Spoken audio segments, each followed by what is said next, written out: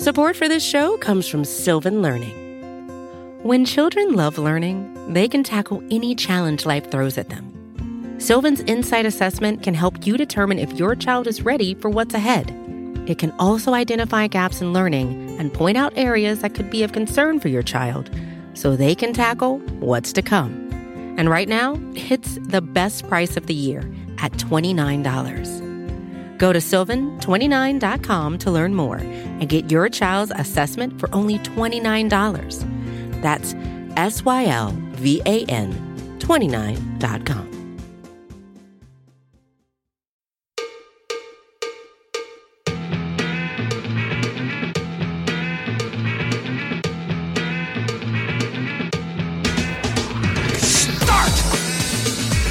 You can call me Bruce. Bruce Nolan is standing by. Hey, Wacky Bruce! Coming to you from an undisclosed location, this is the Bruce Exclusive. And here's your host, Bruce Nolan.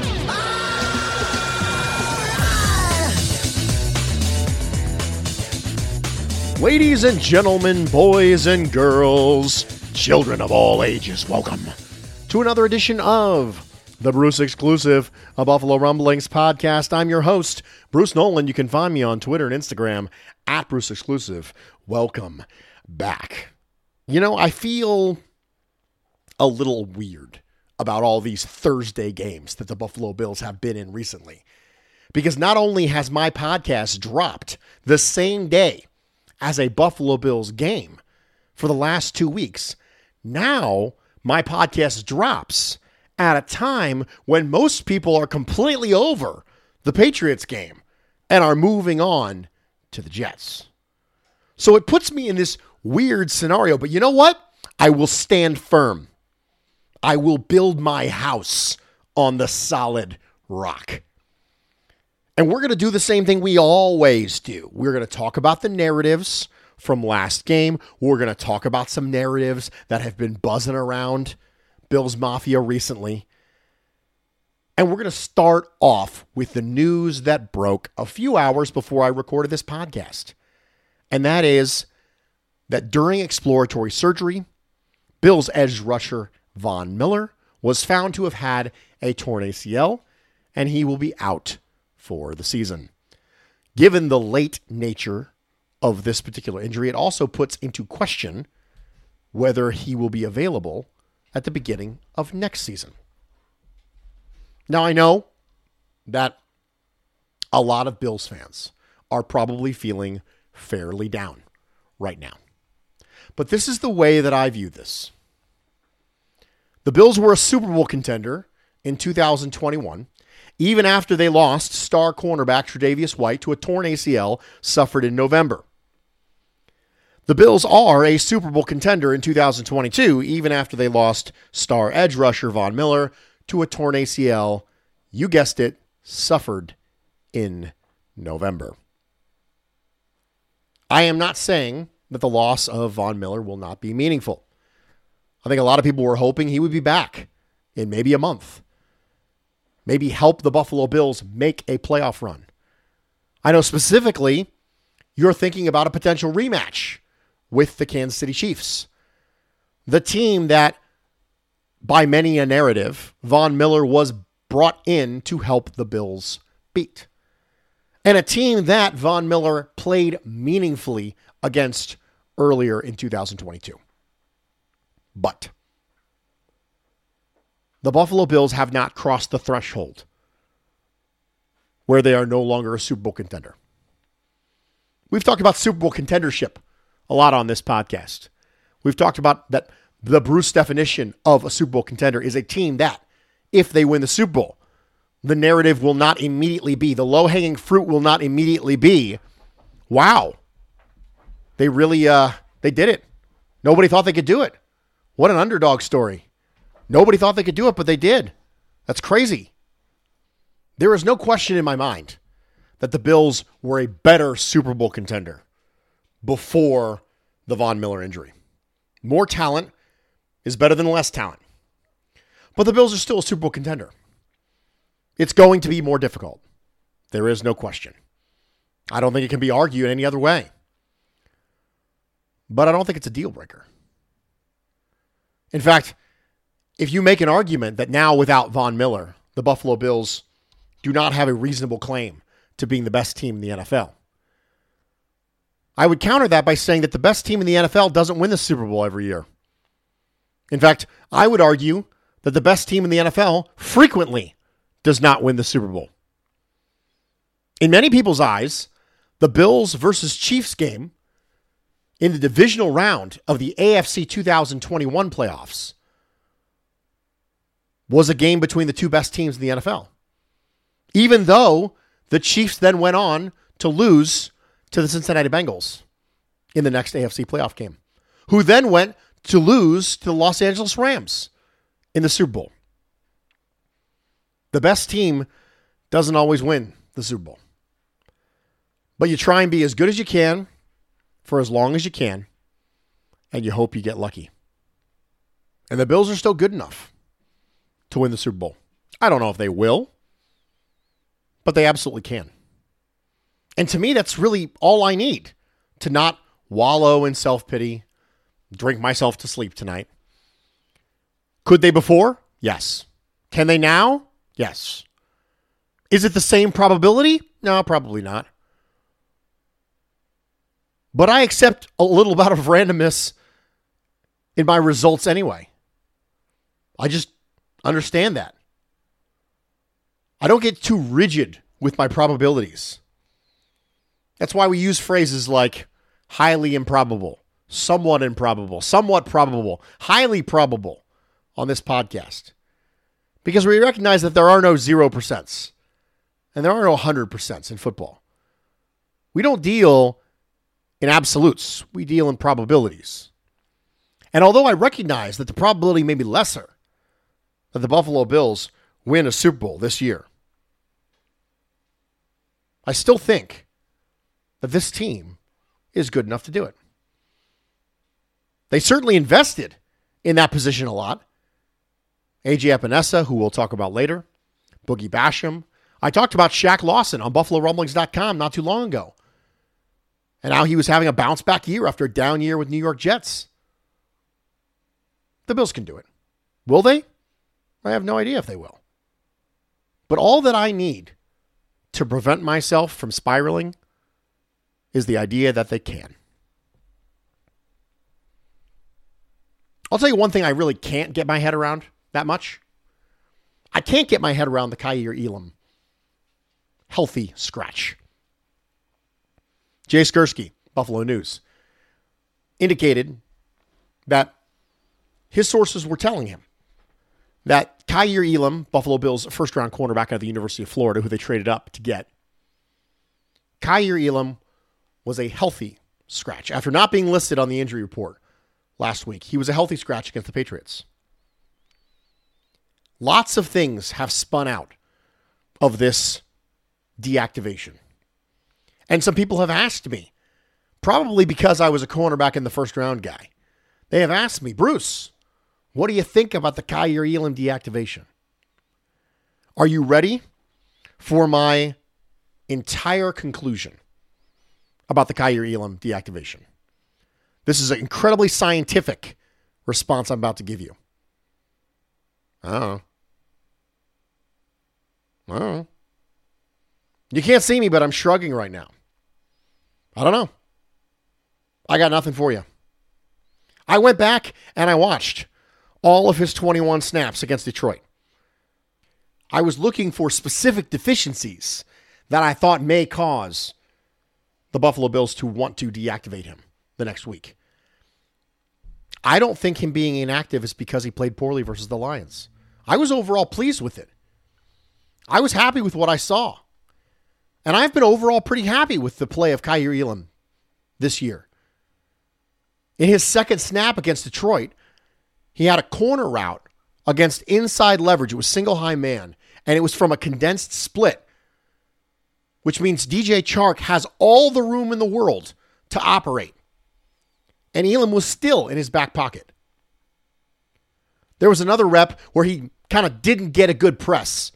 Tried a double hand press. Didn't work. but he has recovery speed and was able to stay with his receiver down the field. There was a third rep where he was in bail technique, man coverage, covering an over, and absolutely took it away with the speed. Just flipped the switch and closed right on it. Shut the door on the possibility of that over route. There was another one where DJ Chark had Elam so tight in his back pocket that he actually stumbled and fell over. There was one rep where Khalif Raymond went into motion and made it a bunch formation. So a banjo call got made. Banjo is a switch technique for man coverage. It's to prevent you from getting picked off during bunch formations. Elam was a little bit slow there. Taron Johnson and Kaiir Elam kind of swapped men. But overall, I was really pleased with what I saw from Kaiir Elam. The one thing that I will note is that the Buffalo Bills blitzed Jared Goff 43.7% of the time. And that forced a lot more man on the back end. A lot of Elam snaps were in man coverage. It might just be a we don't trust him in a zone-heavy game plan right now. Again, this is important. I am theorizing. Because the next week against the Patriots, the Buffalo Bills blitzed Mac Jones 7.9% of the time. After blitzing Jared Goff 43.6% of the time. Bills were not blitz heavy. Bills ran a lot more zone against Mac Jones and a lot more man against Jared Goff. If I am theorizing, and that's exactly what I'm doing, I'm just spitballing based on some anecdotal evidence, it might be a situation where if you're going to have a zone-heavy game plan, you might trust Xavier Rhodes, the zone corner, more than you trust Kaiir Elam, the press man corner, who's a rookie and is coming back from an injury just recently.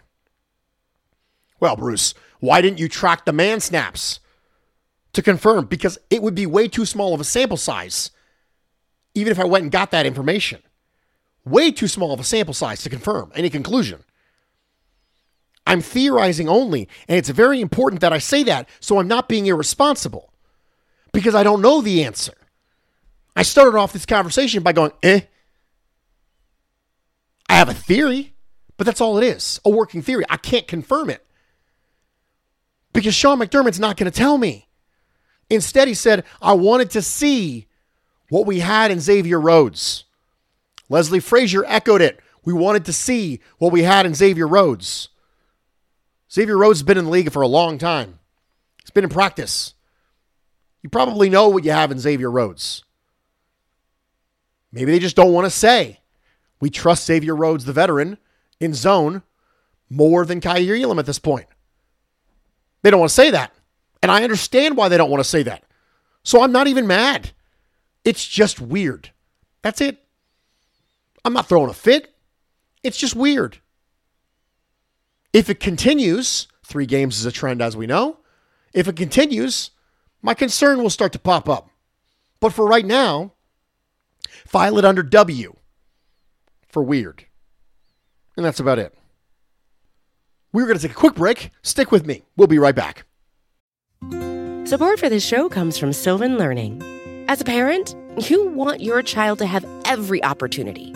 But giving them the tools they need to tackle every challenge, that takes a team. Now more than ever, educational support tailored exactly to what your child needs can make all the difference.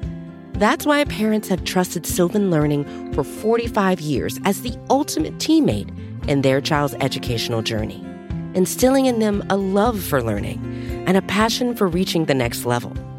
And Sylvan's Insight Assessment can identify gaps in learning and areas that could be of concern for your child. It's a 360-degree view into your child's learning that you can't find anywhere else, and helps ensure that your child didn't miss something in school that might put them at a disadvantage in the future. And right now, it's the best price of the year at $29. Go to sylvan29.com to learn more and get your child's assessment for only $29. That's SYLVAN 29.com. When you need mealtime inspiration, it's worth shopping Kroger, where you'll find over 30,000 mouth-watering choices that excite your inner foodie. And no matter what tasty choice you make, you'll enjoy our everyday low prices, plus extra ways to save, like digital coupons worth over $600 each week. You can also save up to $1 off per gallon at the pump with fuel points. More savings and more inspiring flavors make shopping Kroger worth it every time. Kroger, fresh for everyone. Fuel restrictions apply. Welcome back, everybody, and thank you for joining me for this edition of the Bruce Exclusive, a Buffalo Rumblings podcast. I'm your host, Bruce Nolan. You can find me on Twitter and Instagram at Bruce Exclusive. Welcome back. We talked about both of the significantly high-profile defensive additions that were made to the Buffalo Bills this past offseason. Von Miller and Kaiir Elam, one of whom is not quite having the on-field experience that a lot of people would have hoped, and the other one who's not going to have any further on-field experience for the remainder of the 2022 season. But now, I want to tell you a story about something I stumbled across. Because sometimes I come into the idea of a podcast, and I start to dig in, and it just morphs into something completely different. So I was researching some ideas for this podcast, and I was cobbling together podcast ideas, article ideas, and I stumbled across two metrics about Bills players that I would consider to be eyebrow-raising, but for different reasons. I decided that I would tweet both of those statistics out in the same evening, and I would pay attention very closely to the responses. I would pay attention to the engagement. I would pay attention to the quality of the engagement. Obviously, I would mute people who were nasty with the responses, but I would make specific note of the way people responded about the player now versus the narrative on that player prior. Because both of the eyebrow-raising statistics that I saw were players who were notable in the New England Patriots game, but again, for different reasons. It's the trickle effect of recency bias. So instead of the podcast topic, the podcast segment, being about the statistics, it's now going to be about the reaction to the statistics. Now, what I'm going to do is I am going to read you two facts. Don't think about the facts too deeply right now.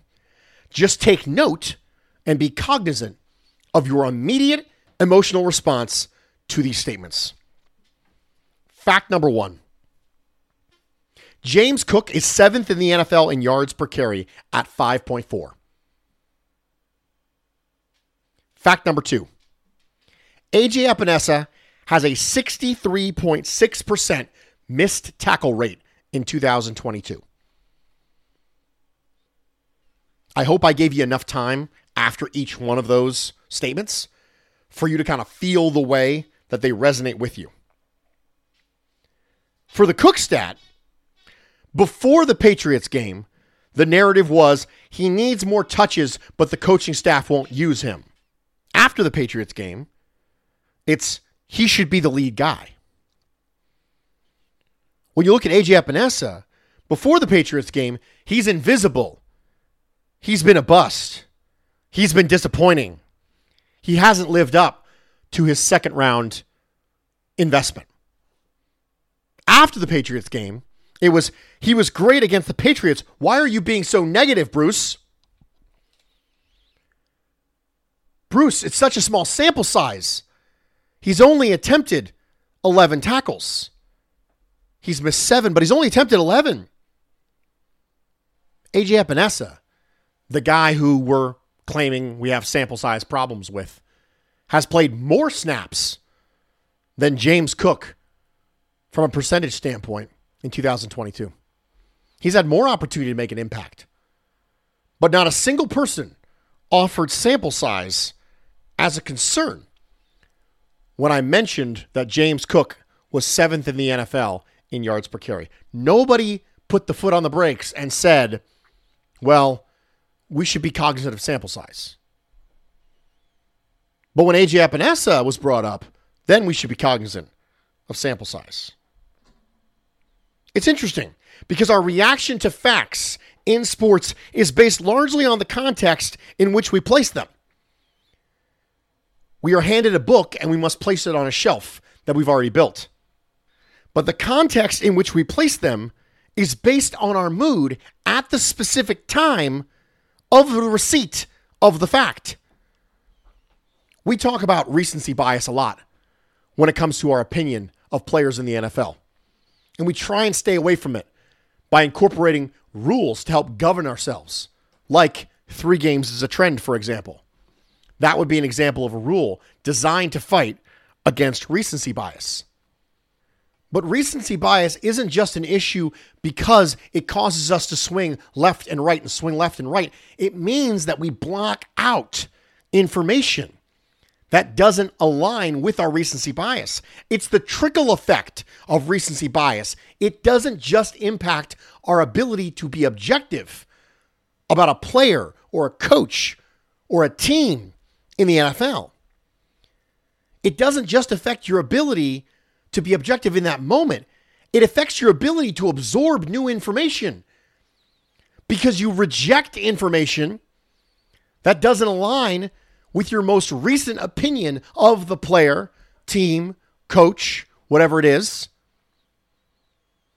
Which means then recency bias gives rise to more recency bias. Because while you were in that middle, while you were stuck in the quagmire of recency bias, you weren't absorbing any new information because you were blocking all the information out that didn't align with your previous thoughts. And so because you weren't absorbing that, you were not now well equipped for when the pendulum swung the other direction. You weren't insulated against the swing because while you were on one side, you were ignoring the other side. And while you're on the other side, you're ignoring the first side. And so recency bias becomes cyclical in nature. It is a self-fulfilling prophecy. If I would have said that James Cook was 7th in the NFL in yards per carry after he didn't have a good game, what do you think the responses would have looked like? If I would have said A.J. Epinesa had a 63.6% missed tackle rate 3 weeks ago, what would the response have been? I suspect very different. Both those players had good games against the New England Patriots. The responses to the facts about them were very, very different. And so I'm going to try to listen. When my heels are dug in and I feel strongly, I'm going to try and listen. When the offseason comes around and I feel really strongly about a prospect, I'm going to try and listen. Because then I will be well prepared for when the data changes, when the experience changes. Because I will remember that. I will have absorbed that data. I won't be starting from square one all over again. When Josh Allen became really good, I was ready. Because when Josh Allen was not really good, I was still listening. I just need to make sure I'm doing that in other aspects. And I'm not allowing recency bias to not only creep in the sense that it will cause me to maybe overreact, but also I will not allow recency bias to then give rise to more recency bias. I found that absolutely fascinating. I was so grateful that both of those tweets got meaningful engagement. Because otherwise, if I have 500 followers on Twitter, I can't do that. I can't do things like that and get the sample size of responses. One of the greatest things about having followers on Twitter is sample size. So I can test things out. I can see how the public reacts to one thing versus another thing. So thank you. If you were one of the people who responded, if you were one of the people who shared, I really appreciate it. I'm able to acquire data that is valuable and have entire podcast segments specifically because people choose to engage. So thank you. We have plurality pie to get to for Bills Patriots. Tremaine Edmonds, 13%, having the absolute best year of his career. I do not think it is a coincidence that he is having the best year of his career with Daquan Jones in front of him. We talked a lot about this offseason. I was pounding the table when the Buffalo Bills signed Daquan Jones that it could potentially unlock Tremaine Edmonds, and I think we've seen the best year of his career. Ken Dorsey, 13%. I really appreciated the offensive game plan from Ken Dorsey. We saw a lot of pony backfield, a lot of early down runs, which I'm normally not in favor of. But I have been saying that you need to try to make the job a little bit easier for Josh Allen. This is one of the ways you can do that. Running when they don't expect you to run, especially if you're getting effectiveness. And it's not like the Buffalo Bills were consistently ripping off 16 yards, but they weren't losing 3. And that matters. They were staying on schedule, which is good. Negative plays can kill a drive because for every negative play, it necessitates the creation of an explosive play. Explosive plays are great. Explosive plays because you need them, because you've backed yourself up, is bad. The ability to get a 3rd and 12 is awesome. The necessity to get a 3rd and 12 stinks. Nobody wants to be required to get in 3rd and 12. It's just nice to have it. And one of the ways in which you can be forced to need to get a 3rd and 12 is to get stuffed for a 2-yard loss on 1st and 10. But the Buffalo Bills, while they didn't break massive amounts of long runs, they didn't have significantly negative plays in the run game either. So good for Ken Dorsey. James Cook, 11%. We talked about it already. I have questions as to whether or not James Cook is going to be a lead back, whether he profiles as that kind of guy. But if he can profile as one half of a rushing tandem, I'm good with that. I said Cook Hines 2023. I'm good with that. Cook Hines 2023. If you want to have those be your first and second running backs, I'm fine with that. Split it 50-50. Just down the middle. Stephon Diggs, 11%. He shows up on this list almost every single week. There's a reason for that. He's him. Josh Allen, 10%.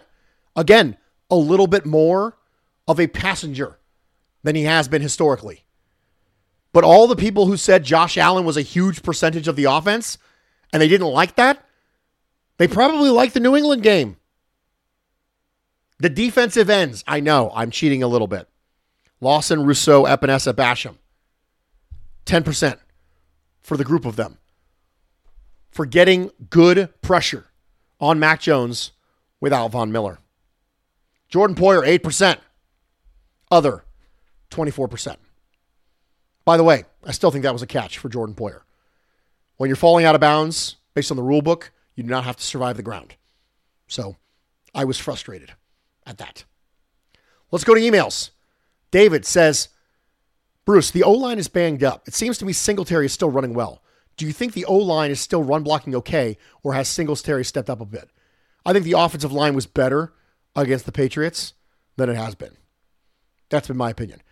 They were getting pushed in the run game, and that's not something I historically say about the Buffalo Bills. They got pushed in the run game. They got pushed in the run game against Detroit, too. I think the offensive line is blocking a little bit better. Evan says, with the shine of Mike White dulling even faster in 2022, the Jets come into New York State for the first time this season, and Mike White throws 5 picks. Trey White, Elam, Poyer, Edmonds, and Groot all get picks, with Kaiir Elam getting his first career pick 6. Josh Allen's going to continue to take profits when he can, and Kenny continues to let James cook.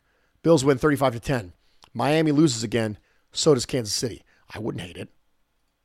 I wouldn't be mad. I'd be okay if that was the result of the games this week. I'd be all right with it. I don't think I would write any nasty letters to anybody. I certainly wouldn't knock a sandwich out of anybody's hand. Wouldn't do that.